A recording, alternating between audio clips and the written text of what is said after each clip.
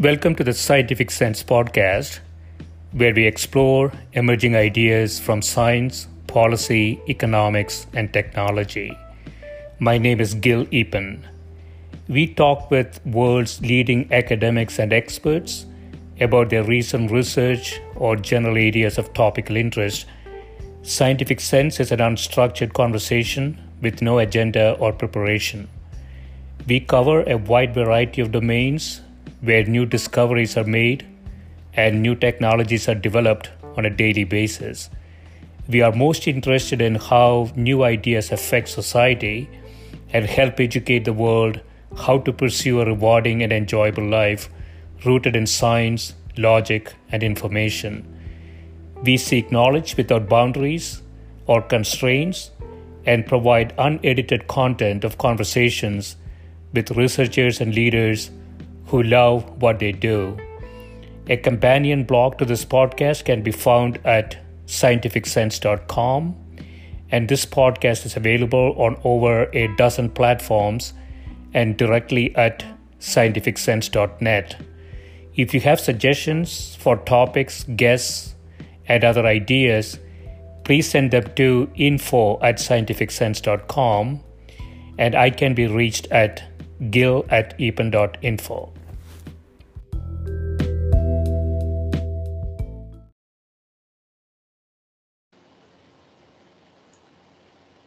My guest today is Professor Daniel Applebaum, who is Professor of Radiology and the Director of the Nuclear Medicine and PET Imaging at the University of Chicago.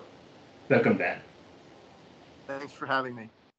Yeah, thanks for doing this. So I know that we have sort of two broad areas we want to go into. One is in the area of nuclear medicine, and the other is radiomics more generally.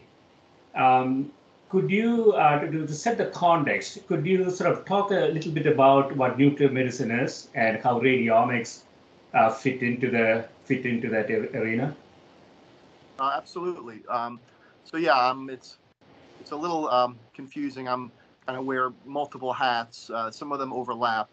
I'm a professor of radiology. I'm a board certified radiologist. But my area of expertise is within nuclear medicine. Some people calling that molecular imaging now, which is not just imaging, it's actually also more and more therapy. And so I guess, a basic starter issue that a lot of people have questions about is, what is nuclear medicine, molecular imaging, versus, conventional radiology. Radiology is medical imaging, and things that you've been familiar with would be, a chest X-ray, other types of X-rays, MRI, ultrasound, CAT scans. But all these modalities have somewhat in common. Paint with a broad brush they use a machine which has a external energy source, whether it's radio waves and magnets with an MRI, or an X-ray source outside the patient with a plain film, an X-ray or a CAT scan, sound waves with ultrasound. But these are all external sources of energy, including radiation, that get passed through the patient. Nuclear medicine is kind of the opposite of that. We make the patient the energy source. We make the patient radioactive. We inject them with a radioisotope, depending on what we're looking for, and we have dozens to pick from. And the patient literally becomes radioactive, and the patient is emitting the X-rays, which can then be detected on an imaging detecting device. Either way, whether it's an external energy source or the patient is the energy source, we make a medical image that is then read by a radiologist or nuclear medicine physician. So that's kind of the one main difference, how the images are acquired. And the other main difference is that the radiology images, again, MRI, CAT scan, ultrasound, X-ray, they tend to focus on anatomy. Okay, you see a bone that has a crack in it. You see a a shadow in the lung, a nodule, because it's there. Something abnormal is sitting there. So that's anatomy. Nuclear medicine, molecular imaging, is imaging physiology, how things are acting, how they're actually functioning. And so, we can see a fracture, but we don't see the crack in the bone. We see the bone next to the fracture healing. We see the healing process. We can see a nodule in a lung, but not because it's there, not the anatomy, but what it's doing. Is it eating lots of sugar, and maybe it's a lung cancer, or does it have a large number of special receptors, and it's a carcinoid tumor, for example. And so we're seeing physiology versus anatomy. A lot of people call nuclear medicine unclear medicine, make fun of it, because the images are almost necessarily kind of a little muddy. Physiology is a fuzzier process than anatomy. But more and more, but these are, on the other hand, very powerful images. So they're kind of fuzzier, but very powerful. But more and more, we're actually combining the two modalities into one machine. And so we have a PET CT machine or a PET MR machine, and we can have the best of both worlds to show both the physiology and the anatomy all on a single image with lots of powerful information. So Dan, just at a very high level, is it correct to think about nuclear medicine? You put some sort of a radioactive tracer into the body, it can travel inside the body, it can go to a target, and then you can really sort of see at a molecular level what might be happening. Whereas radiology in general is more about large structures with, as you say, as a source from outside, right? The resolution you get is not necessarily very high, I would think. Yeah, so you're right. A nuclear image, you inject a radio tracer and it goes to its intended target. And it's showing on a molecular level what's going on, whereas radiology is showing the anatomy. Radiology has much better resolution. So, the idea of large structures, I'm not sure is the best analogy. But it's looking. You're correct in that it's looking for these molecular processes, which we can image, and more as we can talk about, with theranostics, we can inject other radio tracers that deliver different kind of radiation to the tumor, for example, and actually can treat it. So maybe the most common nuclear study these days, if you had to pick a single one, is a FDG PET scan. You may have heard of a PET scan. And we use it for a number of different reasons, but the most common is to detect cancer. And it's elegant, in some ways very simple. The tracer that we usually use is simply a radioactive sugar. We inject a radioactive sugar called fluorodeoxyglucose. And cancers use more sugar than normal tissue, a lot more sugar most of the time. And the sugar will go to the tumor and all its locations. It will then give off the X-rays, and we can take a picture of that. And we can detect areas of cancer that perhaps were not seen on the CAT scan or the MRI or the ultrasound, because we can detect things at a molecular level and often at a much smaller level, actually.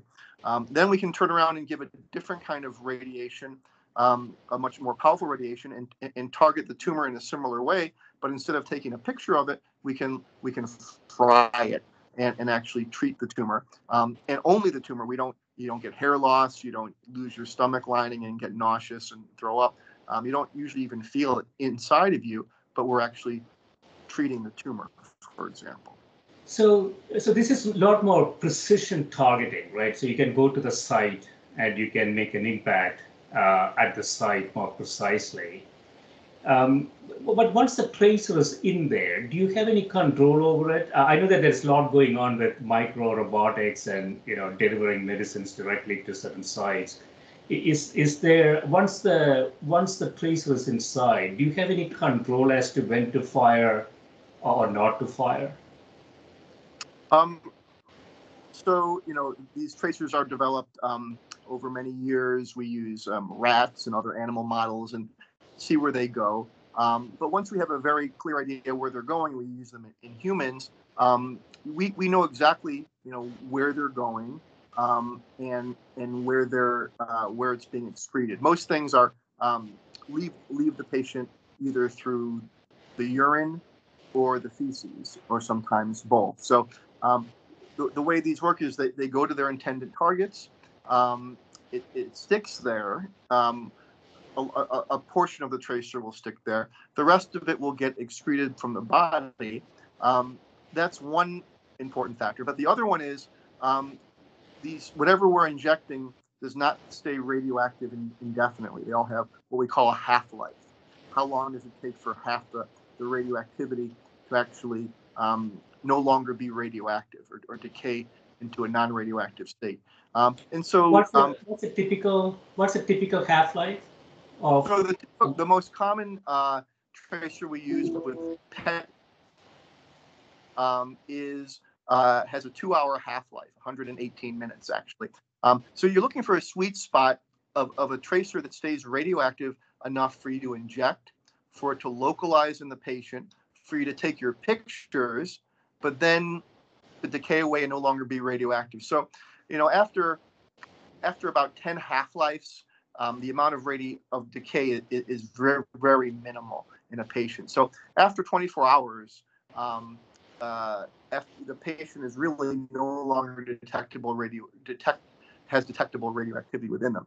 Now, some tracers we give, they might have a half-life of over a week, like iodine-131.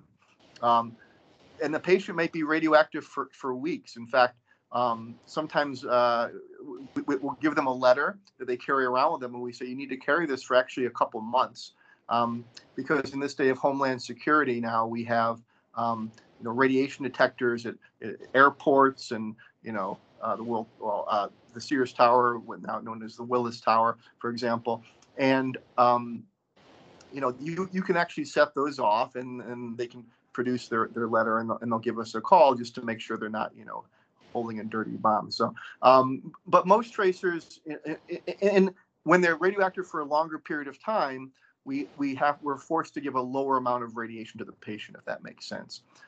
But so that's how we control. We don't control it, but we've observed what it does, and we predict, and we can know exactly how the radiation is going to act in the patient. Yeah, I was reading through one of the review papers you had sent, Dan, and it's about theranostics. It says it refers to the pairing of diagnostic biomarkers with therapeutic agents that share a specific target in disease cells or tissues. And so it's sort of going in and it's getting information to actually do a diagnosis and then treat. So how does the technology work in that context? Yeah.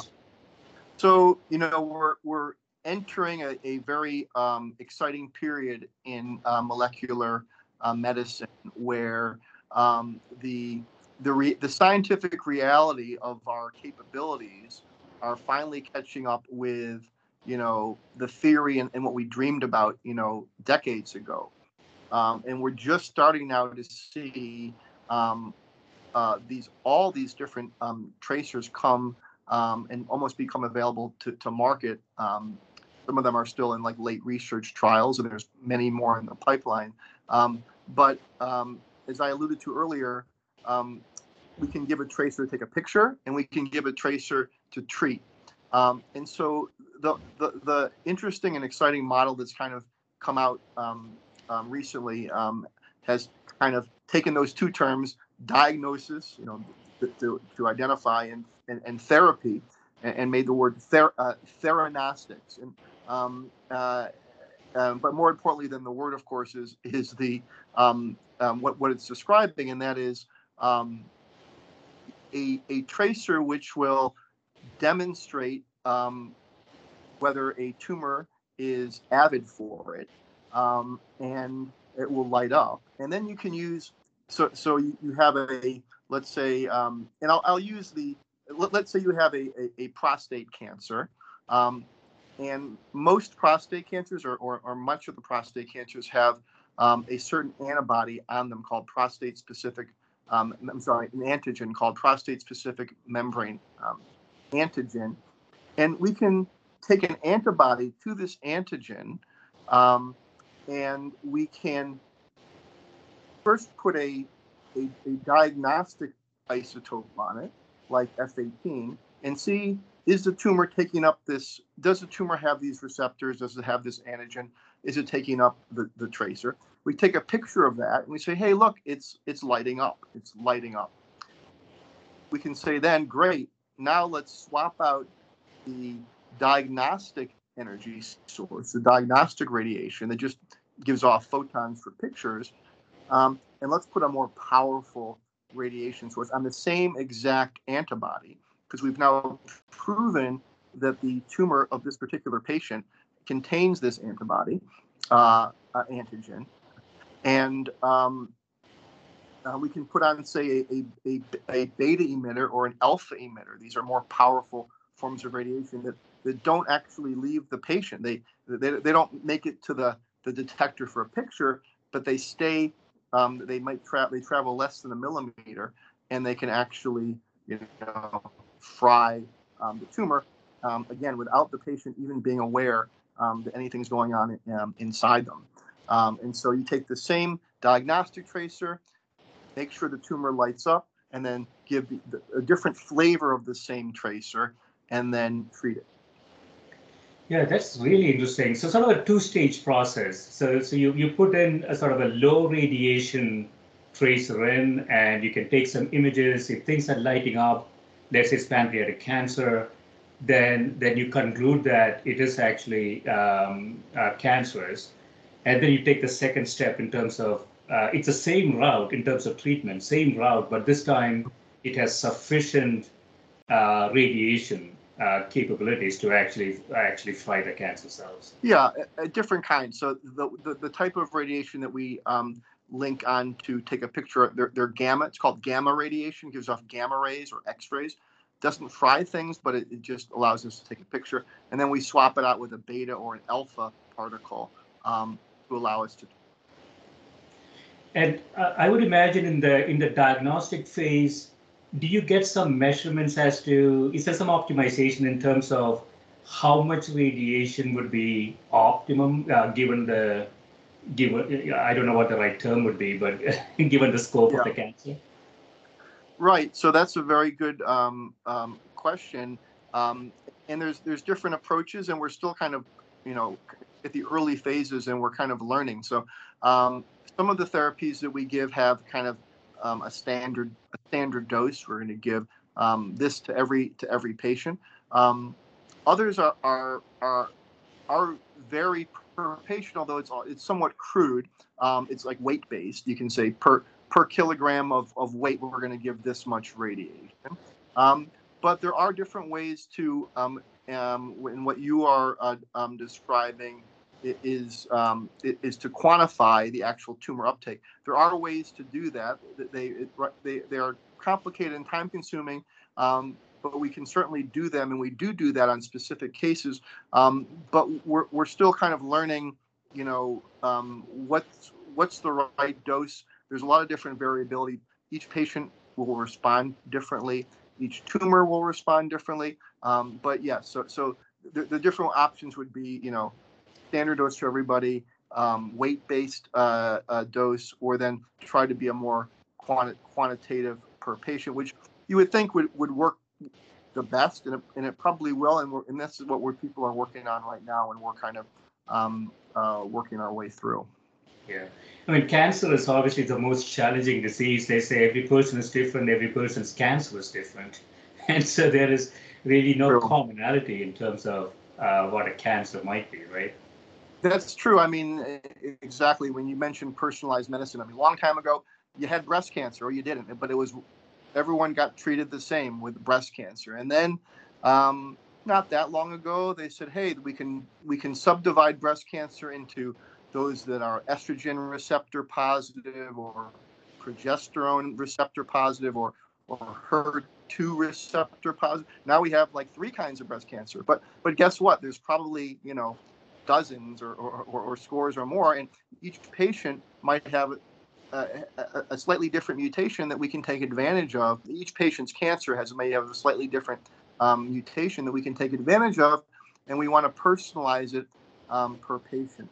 The problem is, well, of course, working through all these different types and figuring out what works best. But cancer is very sneaky, and it can be very variable within a single patient, and that's what we're seeing now with PET imaging. We see, we might know the patient has 50 lesions from a CAT scan, but only half of them are lighting up on a PET scan with this tracer, and the other half on this tracer, and so you can't treat all of them with the same therapy, for example, and then the cancer will mutate, and that's why it's so hard to treat and to cure, is because there's many different kinds, and they're kind of a moving target, even within a single patient, even within a single organ within a single patient. Different liver metastases might have different biology from each other and act differently. But that's where personalized medicine is heading. And I guess it's changing with time too, right? As you mentioned, the cancer is mutating as well. And so what you expect to see today could be different tomorrow. Absolutely, yes. So that makes it a challenging arena. You have another review article. This is about radiomics. You say radiomics has the potential to play a pivotal role in oncological translational imaging, particularly in cancer detection, prognosis, prediction, and response to therapy evaluation. And the paper talks about all sorts of different cancers. And so what is sort of the state of the art in radiology in terms of detection and prognosis prediction? Yeah, so I mean, computers are taking over the world, including medicine, and including imaging and radiology and molecular imaging. Hopefully not completely taking over the world. But so like every other area, computers are making rapid inroads into how we operate, and have become a real important piece of the puzzle, and increasingly so. And so, radiomics is a relatively new term, but it basically it's part of this whole computer-aided diagnosis, artificial intelligence that applies not just to nuclear molecular imaging, but like you said, all of radiology, to all of medicine. But in terms of radiology and radiomics, it's looking at features on the image that might not be appreciable to the radiologist, using a computer to kind of, it's almost like putting, there's different ways to kind of define it and to approach it, and has different kinds of aspects to it. But, right now when I'm looking at a CAT scan, I see a nodule, and I say, yeah, there's a nodule there, and it needs to be biopsied. But what if we could put the edge of the nodule under a microscope and look at the interface between the nodule and the normal lung, and what's the sine curve of the degree of spiculation or scalloping along that margin in a very fine detail level that no eye could see. Does that predict how this lesion, what this lesion is, how this lesion acts, what this lesion needs, what's the prognosis, what's the treatment? So that's just one example of many different features. You could then say, well, let's look in the center of the nodule and see how it's, some areas are denser and some areas are not as dense.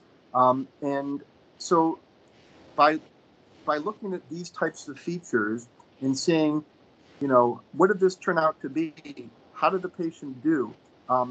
Putting this in a database and comparing it to many different patients' nodules with similar different features. So trying to extract these features that, again, we either can't detect or weren't thinking about.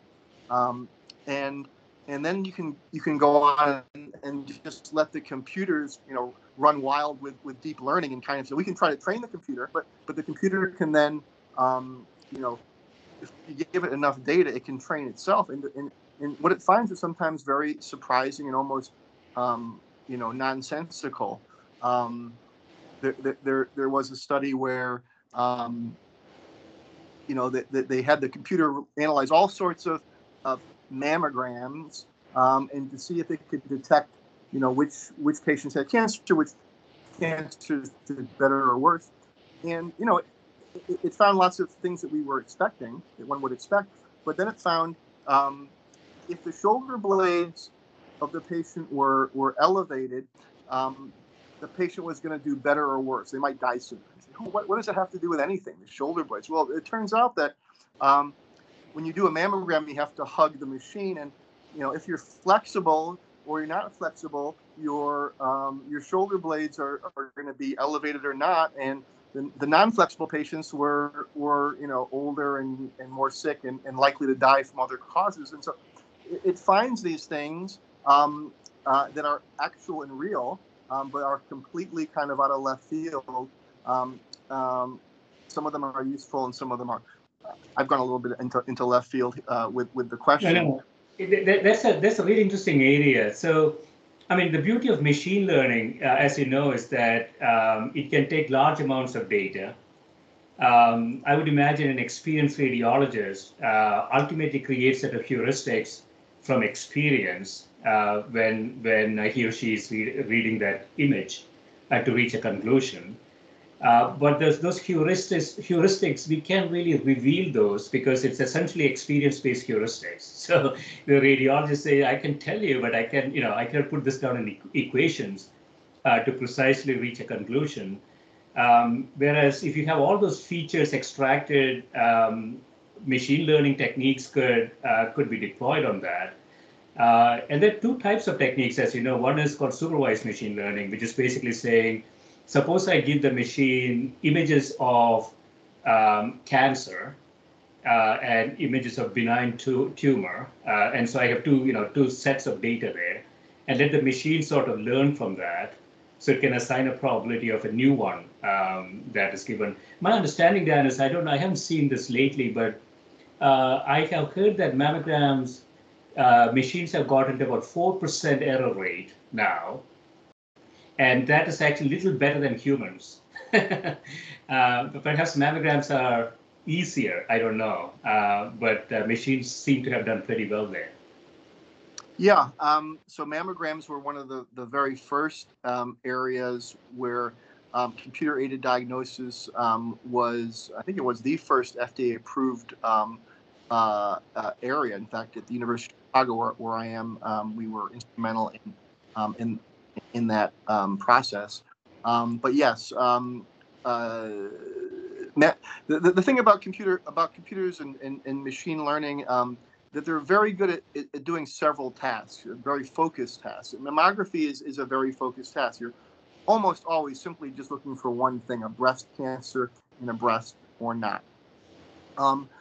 But as you said, machines aren't perfect. They're very, very good. And people always ask, are they going to be replacing radiologists and jobs? And I think the answer is no. One way to think about it is that if you have two radiologists reading the same image, they've done studies where if you have two mammographers reading the mammograms, they're going to do a little bit better. They're going to find a little bit more cancer. They're going to have more accurate diagnoses slightly. It's way too expensive for any institution to do that. But if one of the readers could be a computer, and then kind of compare notes, that would be, it's just kind of a simplistic example, but that's an example. You can think of it as a spell checker. Say, hey, this is what I think. Did you notice this? What do you think about this thing over here? Oh, thank you. I didn't see that. No, I think that's okay, but I can see why that would bother you. Or, yes, you know what? I did not notice that, and you're absolutely right, computer. That's a suspicious lesion. And so, again, kind of simple examples, but And computers there's no doubt they're going to get more and more sophisticated. But it's kind of like the self-driving cars. Do you want, they can do amazingly well, but then they can make incredibly bad mistakes that a human would never make. And so you have to find that right balance and the kind of hybrid methodology of using computers, what they're good at, but being able to kind of override their boneheadedness sometimes, or just different way of approaching the universe.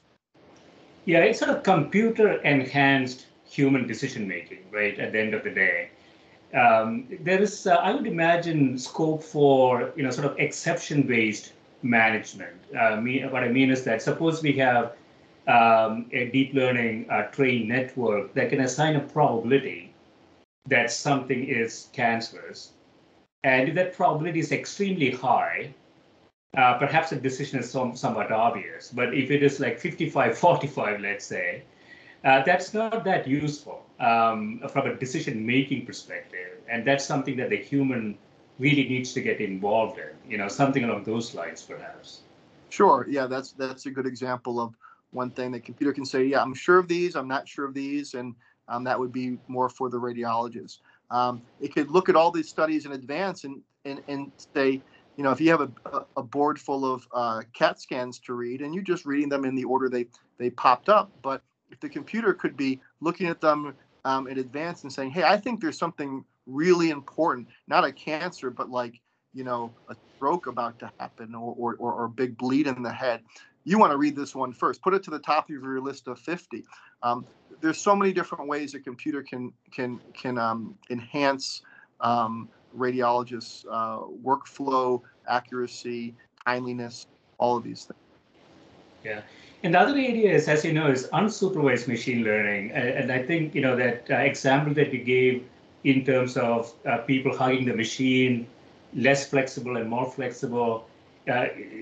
So even without labeled data, you can let the machine sort of, here's a bunch of images. Can you put those images into buckets, into sort of look for patterns in those images?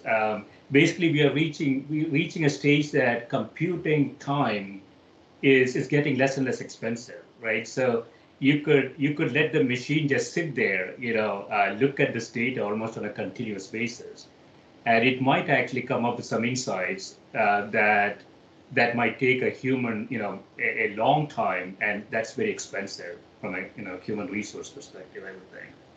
Yeah, no, absolutely. That's certainly one of the ways that could be a big.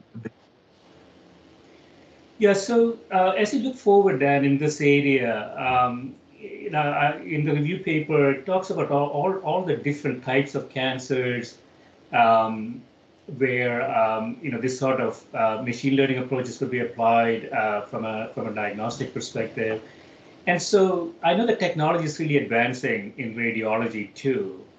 So you look forward 4 or 5 years, where do you think you will be? Are there some sort of new technologies that are coming through that is making these images much more, maybe higher resolution, more readable? I don't know what the right terminology might be, but there are new technologies in the horizon?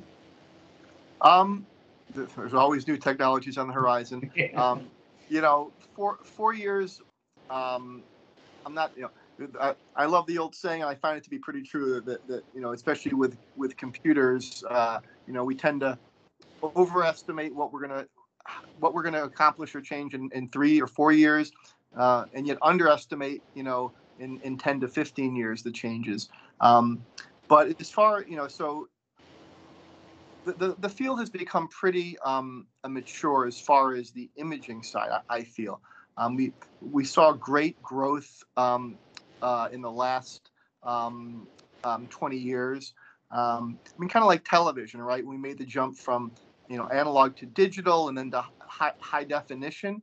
With 4K, with regular high definition, and now 4K. Now they're talking about 8 and 16K, but it's really kind of diminishing returns at this point, I feel. And so we've made some great strides with CAT scanning and MR. and in PET scanning. A couple of years ago, the digital PET scanners first started coming out, and they're wonderful. But and I hate to predict this, and maybe I'll be wrong, but from a hardware standpoint, I think we're at least in nuclear, we're not going to. I don't see any huge leaps going forward. But where we do see the leaps are in the new tracers that are being developed, and that's been a huge, as I mentioned, robust area of growth every couple months now. We used to get one new tracer a decade, and now we're getting one or more a year. It seems like every couple of months there's a new tracer being successfully, forget about in the research pipeline. I mean, there's dozens of those, but actually brought to market, approved by the FDA, commercially reimbursed, being manufactured and distributed and used in routine use in patients. So I think we're going to continue to see lots more of these tracers, both for diagnosing disease and for treating them. And the computers are going to continue to progress. I mean, that's not matured. I think that's going to, if anything, will continue to go. People talk about the singularity, but it can exponentially increase in the power and the use of the computers. So I don't know. Maybe in 10 years we're going to be seeing a lot more of this deep learning computer assistance and diagnostics, and lots more of these tracers, which will now have a lot more time to kind of utilize and have experience with to see where they fit in with this whole idea of personalized medicine and molecular imaging and treatment. So yeah, it's a very exciting time and field. Do you think we might reach a position that, just like mammograms now, that we reduce the cost of these scanning and diagnosis substantially to lower? We reach a point that maybe you do sort of a whole body scan on a routine basis. I don't know what routine, maybe once a year or something. And it's not necessarily human looking at all this data. All this data is pumped to a computer, and the computer can assign some sort of a probability that something needs to be looked at. Do you think we might get to something like that in the future? It's possible. People have been talking about this for a while now. I mean, you walk into the ER and you just get a scan, and you see what's going on, or like you said, just as part of your annual your checkup. I mean, we have been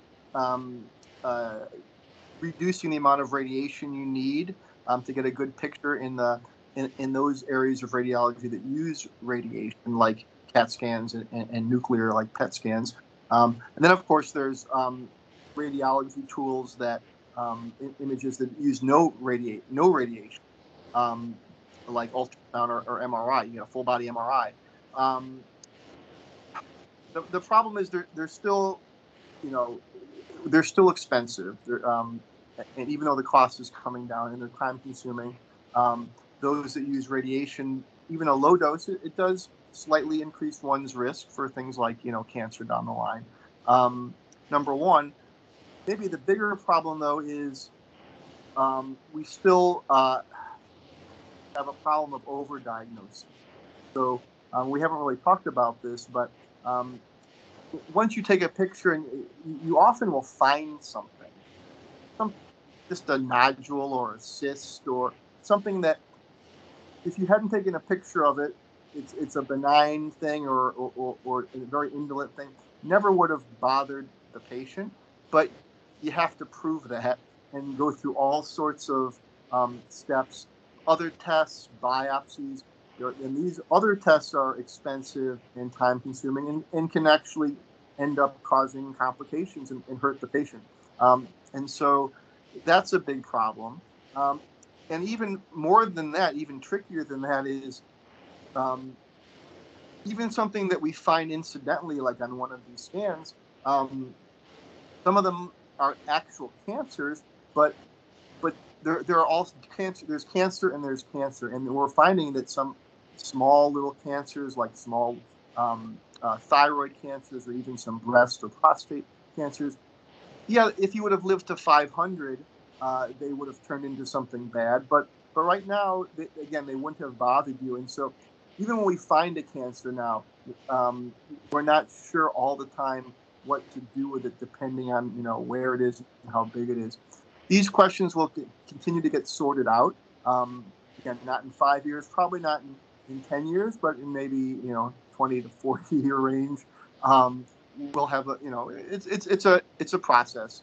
We'll have a better understanding of these types of things. But to answer your question, no, I don't see, even though it would help, it would be good for the field of radiology as far as financially. I don't see it happening as far as just whole body scanning for an annual checkup, unless you're at a really high risk. Now we do this, of course, with certain areas of mammograms. All women should be getting annual mammograms starting at a certain age, and if you have a certain genetic mutation that puts you at a high risk, you should be getting it even more frequently, and more advanced imaging like MRI. And so this is an example of personalized medicine, and we'll continue to see this kind of develop and blossom. But as far as like just your average person coming in getting a scan, probably not for quite some time. Yeah, so as you said, there's a real trade-off there, right? I read somewhere that, I don't know if it's true, anybody above 70 has some sort of cancer somewhere, and they're not going to die of that cancer. They're going to die of something else because they're not aggressive forms of cancer. So once we go in and start to treat all of these things, just the lifestyle and the utility from doing that declines quite dramatically, right? So I guess that's a real trade-off in terms of as technology improves. I was just thinking as we're talking, as you walk through that scanner in the airport, and there's intelligence built into it, and basically says you may have to, go to talk to a doctor. Right. Well, we're patients with these like Fitbits or Apple Watches that will measure your EKG. At least a crude example of it. I have a number of every once or twice a month we get a patient into the cardiac clinic, and the history is Apple Watch or similar detected a arrhythmia, and that's what started the whole thing. So yeah, it's not so far fetched that these things will start to play a role. And then I talked about living to only going to live to 100. Well, that's a whole other discussion with someone smarter and more expert than me about the parallel advances we're making in longevity and anti-aging, genetic modifications and all sorts of stuff, and being able to live to 150 or 200 or beyond. That's probably coming, maybe again not in 10 years, unfortunately, but so it opens up all these other questions. We're living longer. We're going to get more cancers, and it's kind of an arms race between all these different factors. Yeah, it's a truly multidisciplinary area, right? And so I want to ask you in conclusion, because you're also involved in education. So as students, think about this arena as a possible career. I mean, there is information technology there. We talked about artificial intelligence, imaging techniques, diagnostics, nuclear medicine, truly multidisciplinary area. What would be your sort of advice to students who might consider this arena as a possible choice? Yeah, I mean, the last time I checked, I think people have been a little scared off. People have made some people in the field have made some comments that radiologists will be out of work in 10 years, and we're actually seeing nationwide. Again, I haven't checked last couple of months, but there was a downturn in applications to these areas. I suspect that's going to turn around, because once people realize that that all these that first of all, the computers are not going to take our jobs; they're going to enhance our jobs. And number two, as molecular personalized medicine continues to grow, and radiology and nuclear medicine and molecular imaging and plays a larger and larger role in the diagnosis and therapy.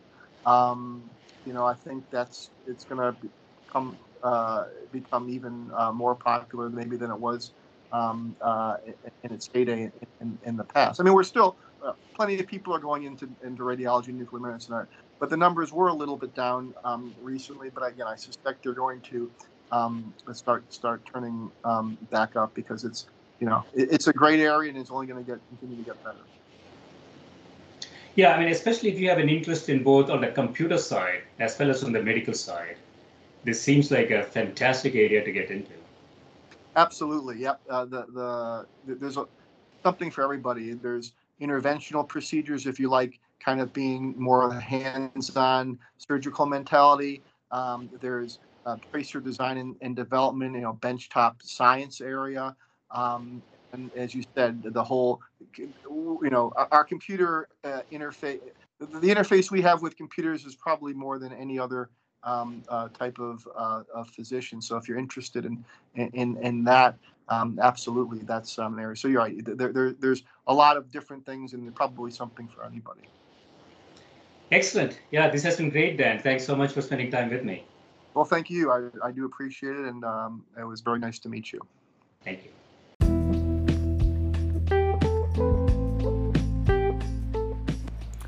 This is a Scientific Sense podcast providing unscripted conversations with leading academics and researchers on a variety of topics.